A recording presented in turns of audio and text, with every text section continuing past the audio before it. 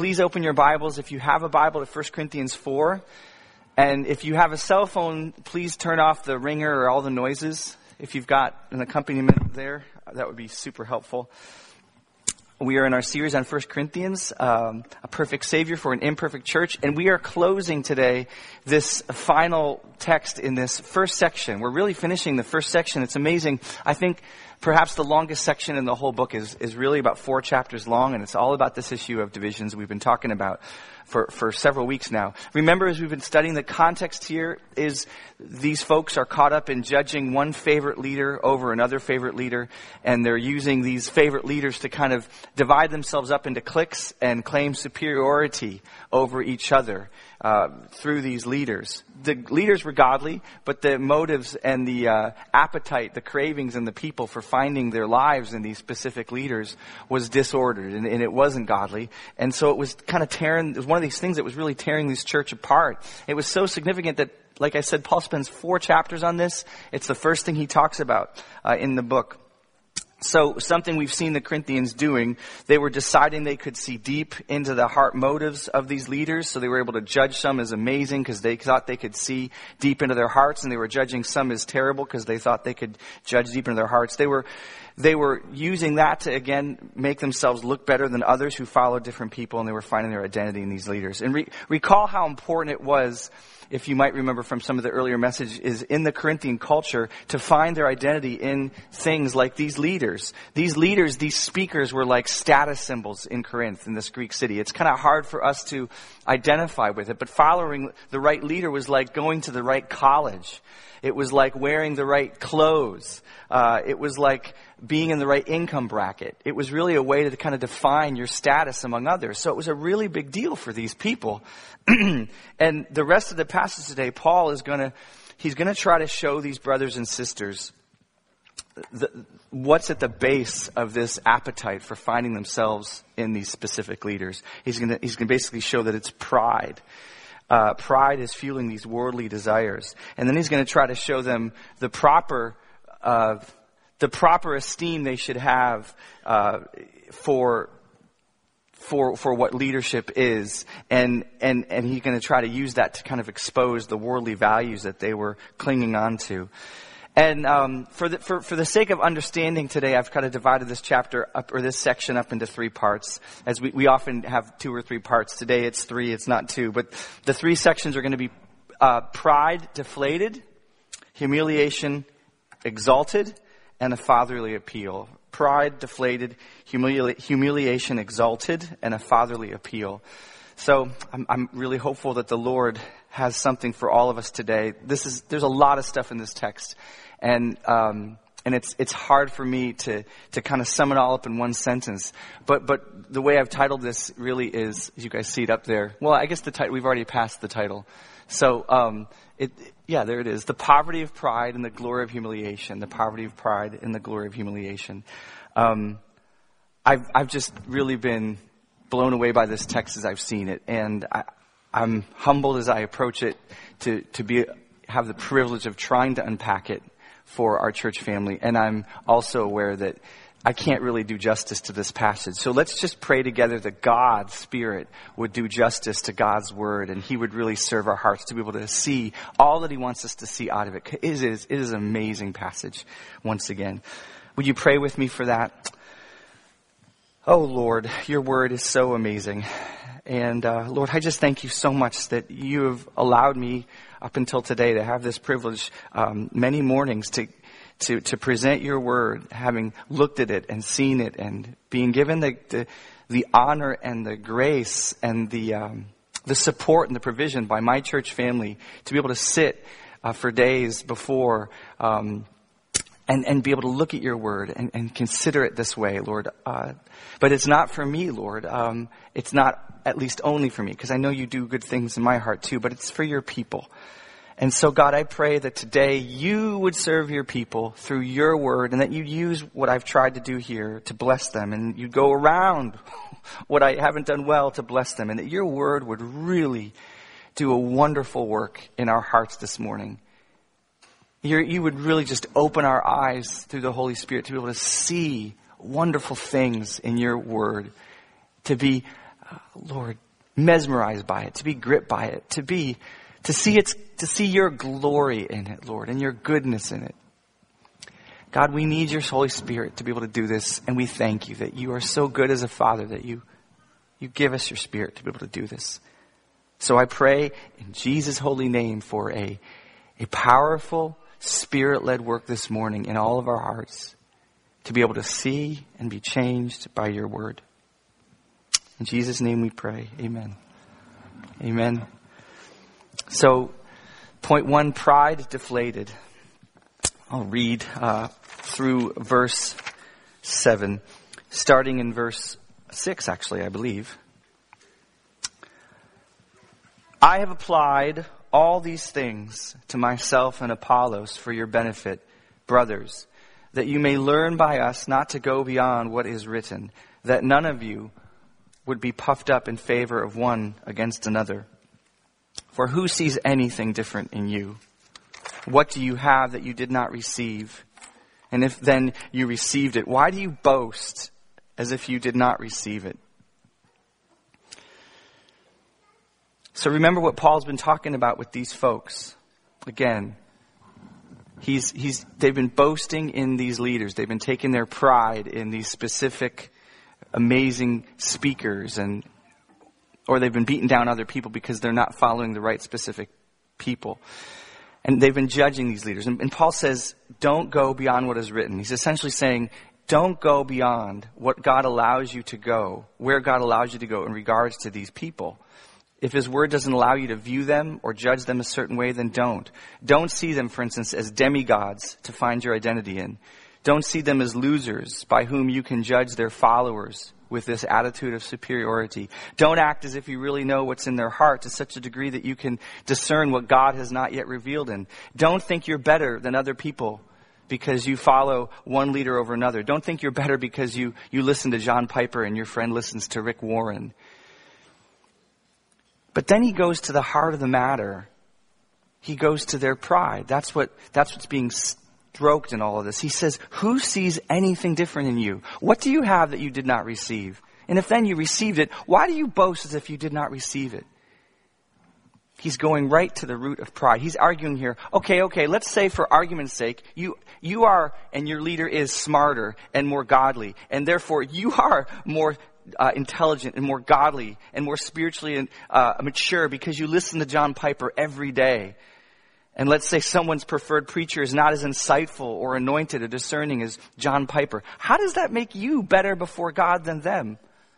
Let's talk about you. Isn't it true that, let's say that that's going on in you, that there's a great growth and intelligence and insight in you and in your leader that doesn't occur in those other people? Isn't it true that any good thing about you did not come from you? The Message translates this pretty well. He says, isn't everything you have and everything you are sheer gifts from God? Isn't everything you have and everything you are sheer gifts from God? So what's the point of all this competing and comparing? This is so helpful and so freeing. Paul is saying, take an inventory. Every spiritual gift you have is because God gave it to you through his Spirit. Every natural gift you have is because God gave it to you in his creating you. Any strength of character you have is because God worked through your upbringing or your parents or your trials or other means to shape you into that place of strength of character. Any degree of spiritual maturity you have is because of God being faithful to keep you through many trials and tribulations. So he says, since everything you have, your good looks, your work ethic, it all comes from God, directly or indirectly. Why are you boasting? Why are you considering yourself better than somebody else? All your character, your accomplishments, your physical, intellectual, or spiritual beauty, God says it all comes from me. What do you have that you did not receive? And if then you received it, why do you boast as if you did not receive it? We were never meant to carry the weight of our own glory. We were never meant to find our confidence and our boast in ourselves or in other people. Isaiah 42:8 proclaims, I am the Lord. That is my name. I will not give my glory to another, nor my praise to graven images. God says, all good things come from me, and I will not give the glory of that truth to another person. I will not let you take credit, God says, for being the source of anything good in you. And when you boast in yourself or you boast in someone else in such a way that gives you a sense of being superior than others, you're really saying, God, you're not the source. I'm the source. There is only one source, the Lord says, of all good things, of all our spiritual, intellectual, physical gifts and beauty, what we've done or what we have. It's all derived from someone else, the Lord. And God says, I'm not going to allow you to idolize yourself or idolize others. It's an insult to God, to His glory, when we boast in ourselves, or we boast in people, we boast in created things and find our self-worth there instead of in Him. And really, it's not just an insult to God, it's a trap for us, isn't it? It's a burden, this sense of self-glory and pride in ourselves, what we have, what we've done. When that becomes our identity, it's a burden. It hurts, whether it's this sense of being owed something because we think we're all that, or this sense of having to prove myself to others because I think I must be all that in their eyes, or this sense of having to carry the weight of expectations that other people have for me because I must be all that, or the sense of having to beat somebody out at something because I should be all that. I should be all that. Self-glory is a trap, and it's so freeing to be able to say, I don't find my glory in myself. It all comes from you, Lord. You carry that. I thank you for what I am. And what you haven't given me, I trust that you know why you haven't given me that. When I was in high school, it was a big deal, like what decal of what college you could put on the back of your car in the area where I was growing up. So like people would drive around with grew up in Virginia, so people would drive around with UVA on the back of their car and William and Mary on the back of their car, and maybe some people had Harvard or Yale on the back of their car.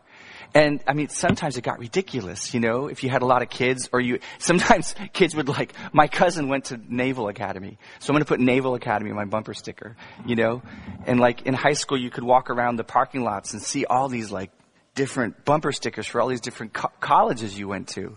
And it was I'm not saying there's anything necessarily bad about good colleges and being able to say, I went to Dartmouth or whatever, or I went to Hood. But what was going on in my heart in high school was that became a defining issue. For me and my friends, ooh, what, you'd see those decals, you'd be like, oh wow, they're cool. Look, it says Yale. The magical Yale. What in the world? That must be incredible. And it, people would just have 17 different decals on the back of their car. And I remember when I got saved, just seeing the ridiculousness of that, seeing the trap of that, seeing the weight of that, and how that was a sad way to define people, to try to define myself, and how good it was that I felt like God had set me free from that. It's so much better. It's so much more joy-giving when we're not desperate for recognition or accomplishment, when we're not a slave to our appetite to be noticed, and we can be people at peace with each other more readily because we're not comparing and competing. We can be a people satisfied with what God has allowed us to be and satisfied with what He hasn't allowed us to be because He's just decided this is what's good for you, each of us in our varied gifts and graces and accomplishments.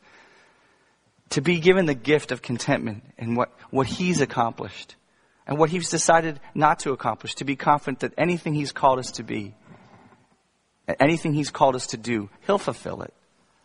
We don't have to be crushed by the weight of expectations, either in ourselves or others. And we don't have to find our identity in our pride in those things. 1 Peter 4 says, as each one has received a special gift, employ it in serving one another as good stewards of the manifold grace of God. Do you see how God-centered that is? As each one has received a special gift, employ it in serving one another as a good stewards of the manifold grace of God. Whoever speaks is to do so as the one who is speaking the utterances of God. Whoever serves is to do so as one who is serving by the strength which God supplies. And then Peter says, so then all things God may be glorified through Jesus Christ, to whom belongs the glory and the dominion forever and ever. Amen. In this beautiful picture of Peter's, we see that the weight and the glory of the gift is on the giver and not us. We see him fulfilling in us what needs to be accomplished. And so he gets the credit as we trust him for those gifts, as we trust him for those strengths. He gets the glory, and then we get the joy of being dependent on him, filled by him, carried by him, being able to see him through the grace that he gives, as opposed to being crushed by the weight of our own need to accomplish and prove ourselves and compete and strive. So there's actually a great invitation under the subtext here for unity in that. Because when we look to God and we give all the credit to God, it frees us up not to compete with each other, not to compare ourselves with each other, and that fosters unity, something they were not experiencing. Section 2, humiliation exalted. Humiliation exalted. So Paul's not done seeking to heal them of their pride and their boasting created things. He's now going to apply a slightly sharper instrument here. Paul's going to slip in some sanctified sarcasm, some holy irony into this message he's bringing to them. First, Paul takes up their boasting as if it was true. He's again going to kind of argue their point, but this time he's kind of doing it in a sarcastic way. Already, you have all you want. Already, you've become rich. Without us, you've become kings. And would that you did reign so that we might share the rule with you. Let's stop and look at verse 6. Paul's saying, in effect, you guys are really satisfied with yourselves. You think you have all you need. You're caught up in these worldly values. The cleverness of your teachers, their speech, their sophistication, their intelligence, how it reflects on you. It's almost as if you've got everything you need. The Greek it's really a word that says you're filled up, you're satisfied with the food, all the food you could ever want. You've arrived. And he makes this allusion to the end time gloried, perfected state of the resurrected person. You've become kings. Would that you did reign so that we might share the rule with you. Paul's basically saying, man, I wish we were in the state of perfection. I wish we were in our resurrected, perfected bodies. Because then I could be exalted with you guys and I could be done with the suffering I've got to go through. And now he's seeking to introduce this section with this dripping, heart-rending irony as he contrasts himself and his partners in the gospel with the Corinthians. This is one of the most shaking and gripping, for me, passages that I know of right now in Scripture. Paul's going to paint this picture of the difference between him and the Corinthians. He's going to use this metaphor of an ancient Roman military victory parade.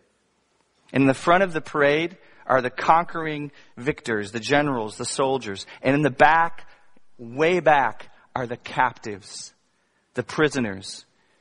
In front was all the pomp and the circumstance and the glory and the celebration and the flags and the beautiful uniforms and the armor. And in the back were the prisoners literally being dragged through the streets, literally being dragged through the mud and the filth.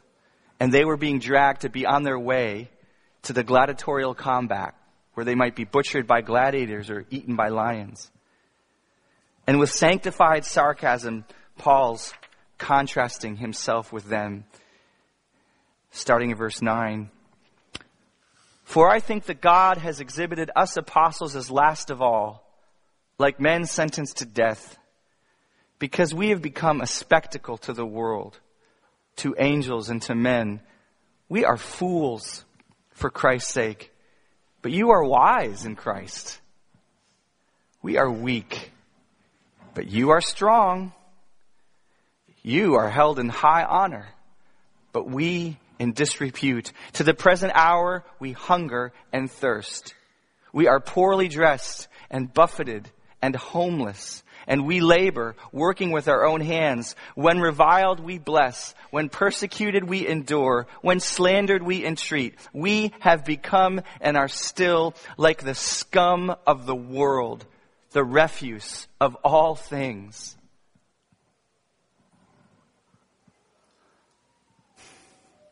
Paul is saying, you who boast in man and boast in yourselves and your sophistication and your knowledge and worldly position and worldly strength,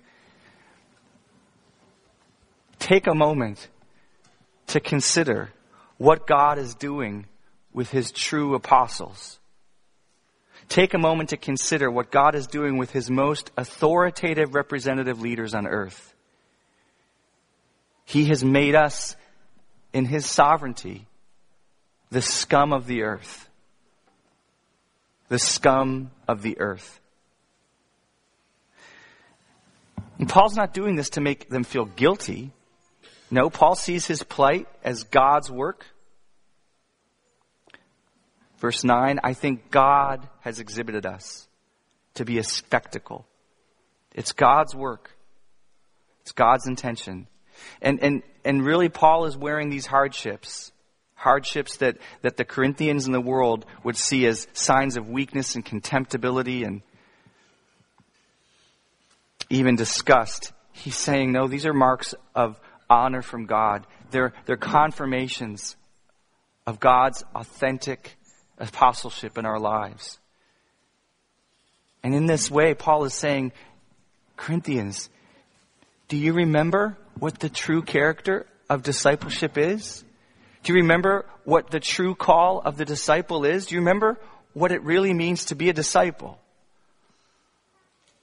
It doesn't mean worldly glory. It doesn't mean that you put your stock in your Harvard decal or the money you have or the beauty of your home or that in lacking those things you become a slave to wanting those things. No, Paul says following Jesus is death to those things.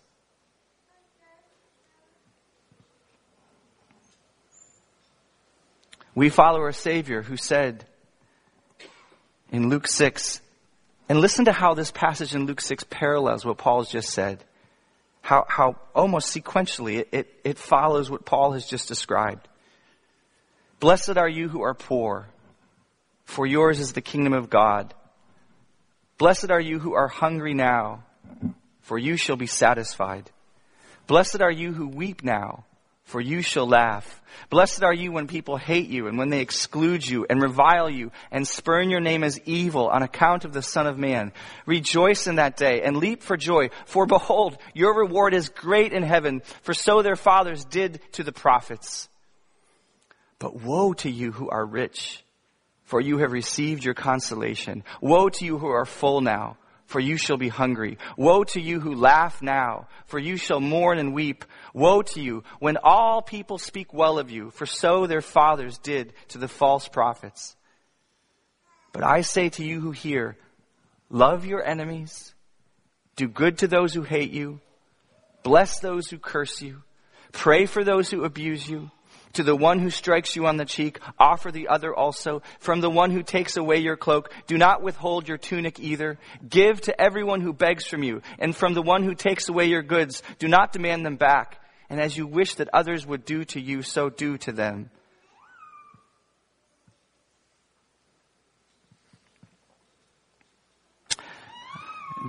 Jesus in this passage is not saying that if you're rich, if you laugh, if there are people who like you, that you're doomed or that you're not his disciple.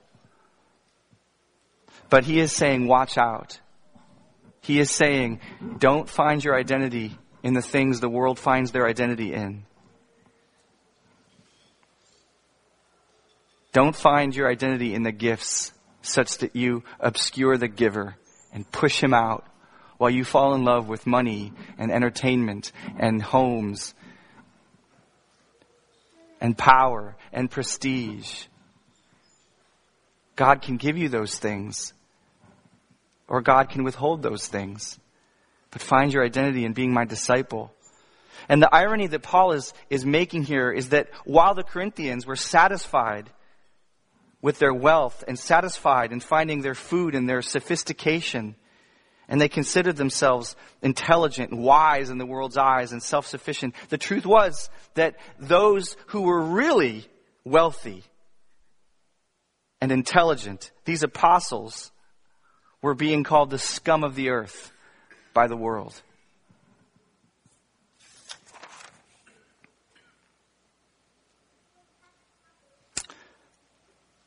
And so we must be careful not to judge our success in terms of this world's values, natural intelligence, worldly power, wealth, and good looks. When you see Christians persecuted and keeping their faith like Paul, God is exalting them as models for us.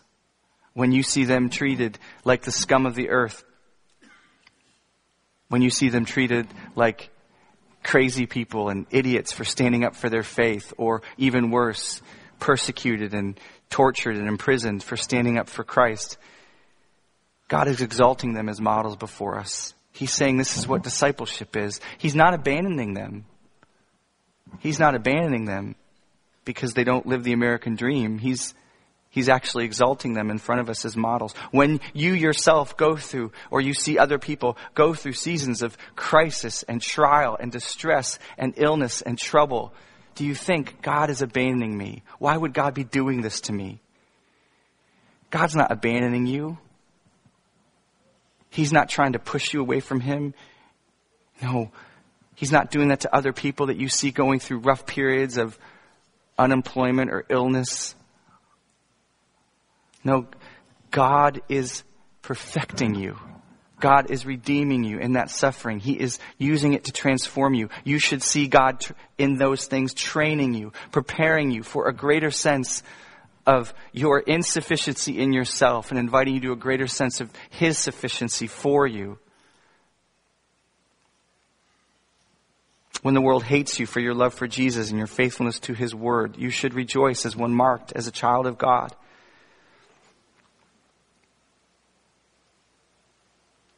And again, when we do as so many of us do in the West, we find ourselves with worldly wealth and worldly honor, and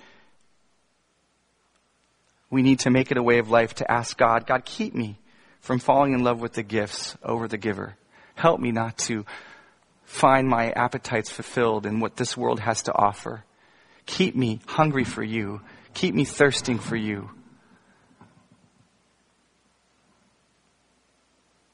And Paul, he had to pray that prayer. He had to live that life. You might remember in 2 Corinthians 12, Paul has this amazing experience where he gets to see God in a way that it's a spiritual miracle, really. Paul says he's caught up into the third heavens. We don't know everything that means, but it means that Paul had either he was literally physically brought into heaven for a time, or he was spiritually brought into heaven for a time out of his body. He might have had an out-of-body experience, but it's very interesting. You can see it again in 2 Corinthians 12. But he says about this experience that God knew that experience that God wanted to give him and bless him with was so powerful that because of Paul's sin nature, it could ruin Paul. That he could fall in love with the experience God had given him and consider himself the most amazing man on earth, the most spiritually powerful person on earth because he's had this experience. And so Paul had to receive from God what he calls a thorn in the flesh. A messenger, Paul says, of Satan. God allowed Satan to bring Paul into a place of torment and weakness. And Paul said, God, take this away. And God said, no. Paul said, take it away. God said, no. Paul said, please, God, take it away. God said, no, Paul, I can't take this away. This is actually protecting you from pride and arrogance. This is humbling you in a way you need right now. And brother, my grace, son, my grace is going to be sufficient for you, Paul, he said. And so that's the way God treats us. He buffets us with trials and illnesses and difficulties in order to humble us, to keep us depending on Him, to keep us from falling in love with the gifts He gives over the giver of the gifts.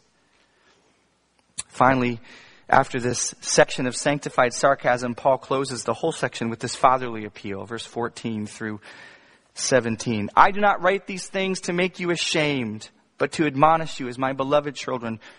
For though you have countless guides in Christ, you do not have many fathers. For I became your father in Christ Jesus through the gospel. I urge you then, be imitators of me. That is why I sent you Timothy, my beloved and faithful child in the Lord, to remind you of my ways in Christ as I teach them everywhere in every church. Isn't it funny? I mean, when I read this, I thought, after everything we've read in these chapters, is Paul now like boasting in himself? Isn't he pointing to himself and saying, I'm your father. You don't have many people like me. I'm your spiritual father. Be an imitator of me. I'm sending you Timothy to remind you about me. This is how interesting and amazing God's word is, and how insightful it is. We are allowed to just stop and really think about it. Paul is pointing to himself. He is. But what is his motivation?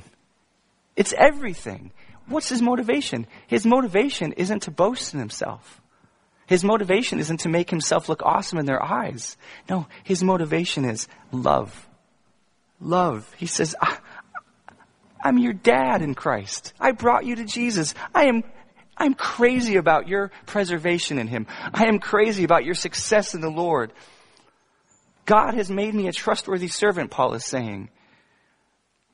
Follow me as I follow Christ.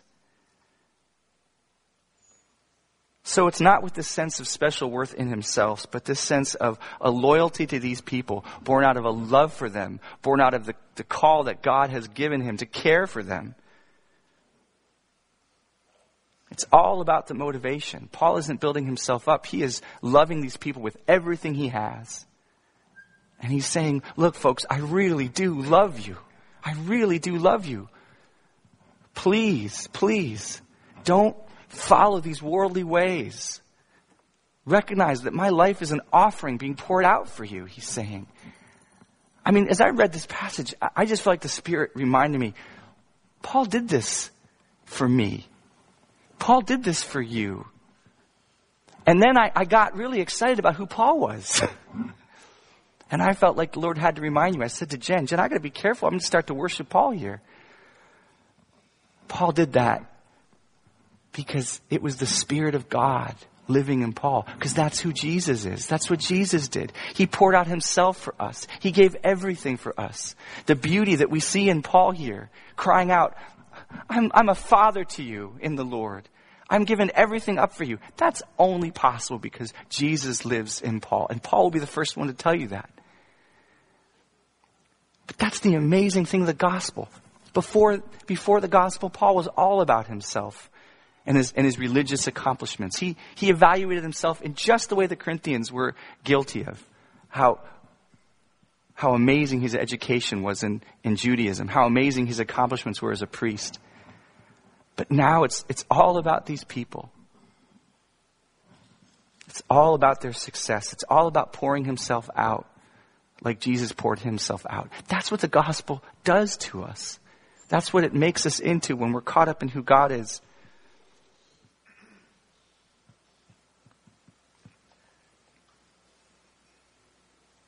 And haven't you found that in all your life in Christ, if you're his child, haven't you found that God has sent you people like Paul?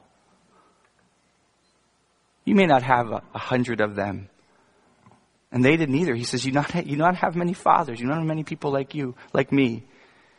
But he has sent you people because he loves you, who have his Spirit of love in him, who pour into you. Haven't you found that when you gave yourself to Jesus, he fulfilled his promise in Matthew 19 when Jesus said, everyone who has left houses or brothers or sisters or father or mother or children or farms for my name's sake will receive many times as much and will inherit eternal life.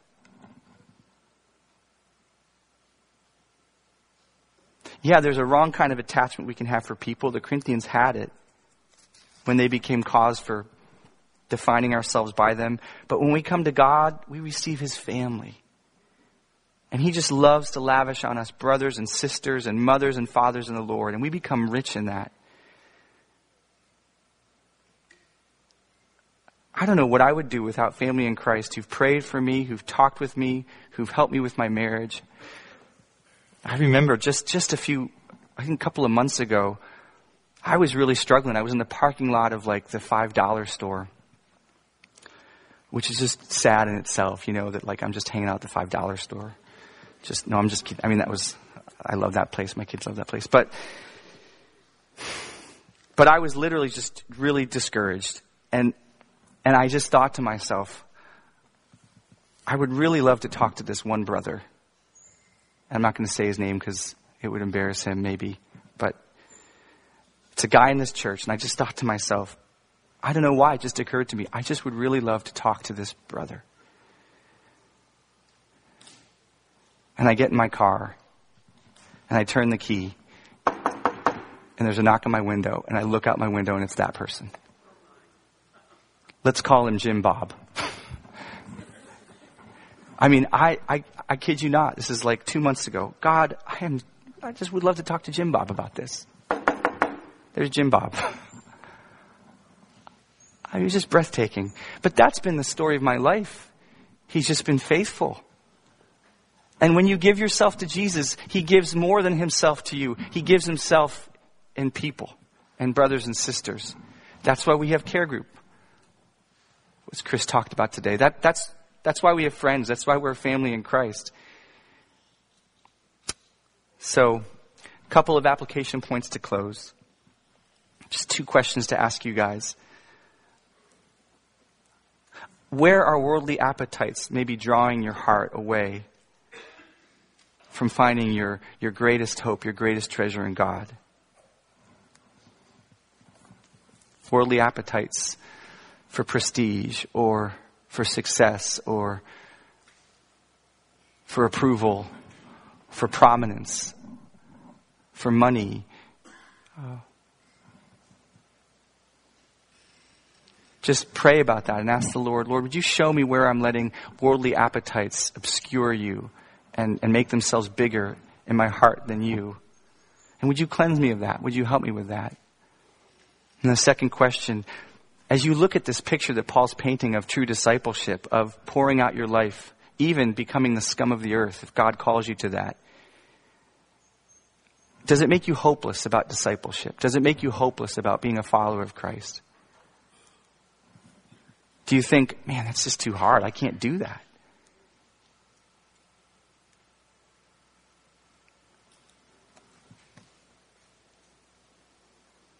Because if you're doing that, then you're looking to yourself again to define your hope. It's kind of like a poor man's boast, Like you're just trying to measure yourself by yourself, and as opposed to saying, I got what it takes. You're saying, I don't have what it takes. And that's, in its own way, just as bad. It's just as much saying, God, you're irrelevant here. And so I would just call you to repent of that and to hope that if Jesus says, take up your cross every day and follow me, that you can, through his Spirit, take up your cross every day and follow him. That if he calls you to that, if he calls me to that, and if he says, you've got nothing in yourself, and you have no cause for boasting in yourself, well, the implication is I'm not going to find the power to do that in myself, right? It's power that's only going to come from him.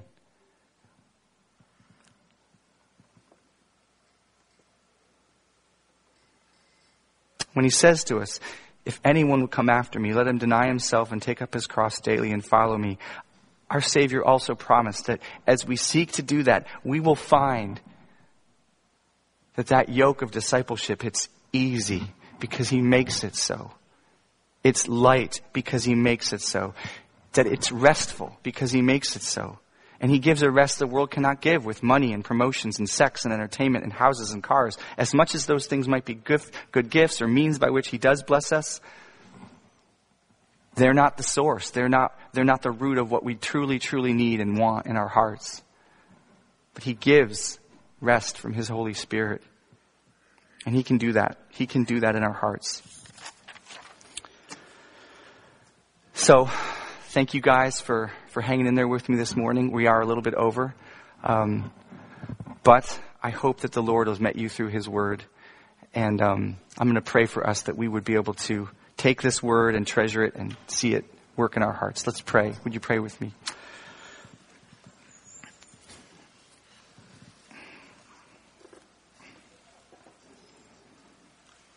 Lord, you are so beautiful.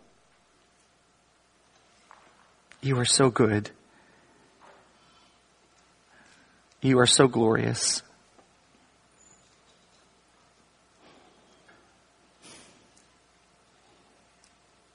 You are so delightful. You're the best food there is. You're the best drink there is. God, forgive us for finding our appetites fulfilled in lesser things. Forgive us for allowing lesser things to become greater in our hearts and find our satisfaction more and more in those things instead of you. Lord, where we've done that, please show us and please clean us.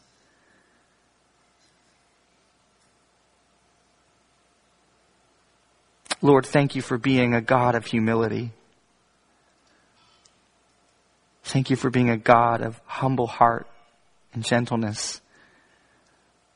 A God who pours himself out in self-sacrifice. That is so beautiful. Help us to see that that's who you are, Jesus. That when you say, I am gentle and humble of heart, you truly are that. Help that to be beautiful to us.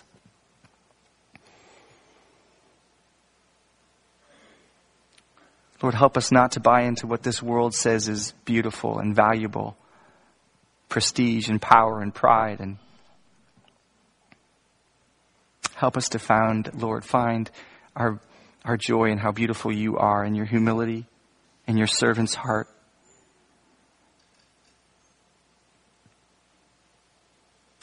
Lord, give us power to trust you enough to follow you. Lord, you've just told us through your word, we don't have anything that we didn't receive from you.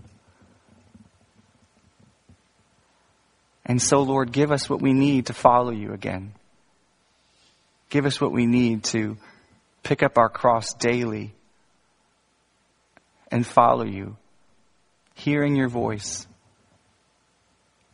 trusting you to lead us step by step,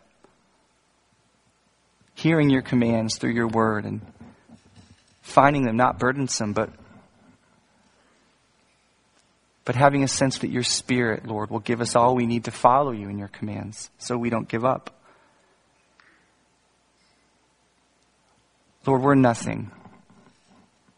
Everything that's good in our lives we have because you've given it to us. Whether it's a material good or a spiritual good. Whether it's our accomplishments or our character or spiritual maturity or anything that's of any good, Lord, in us is from you. Give us the joy of being relieved of the burden to carry our own glory.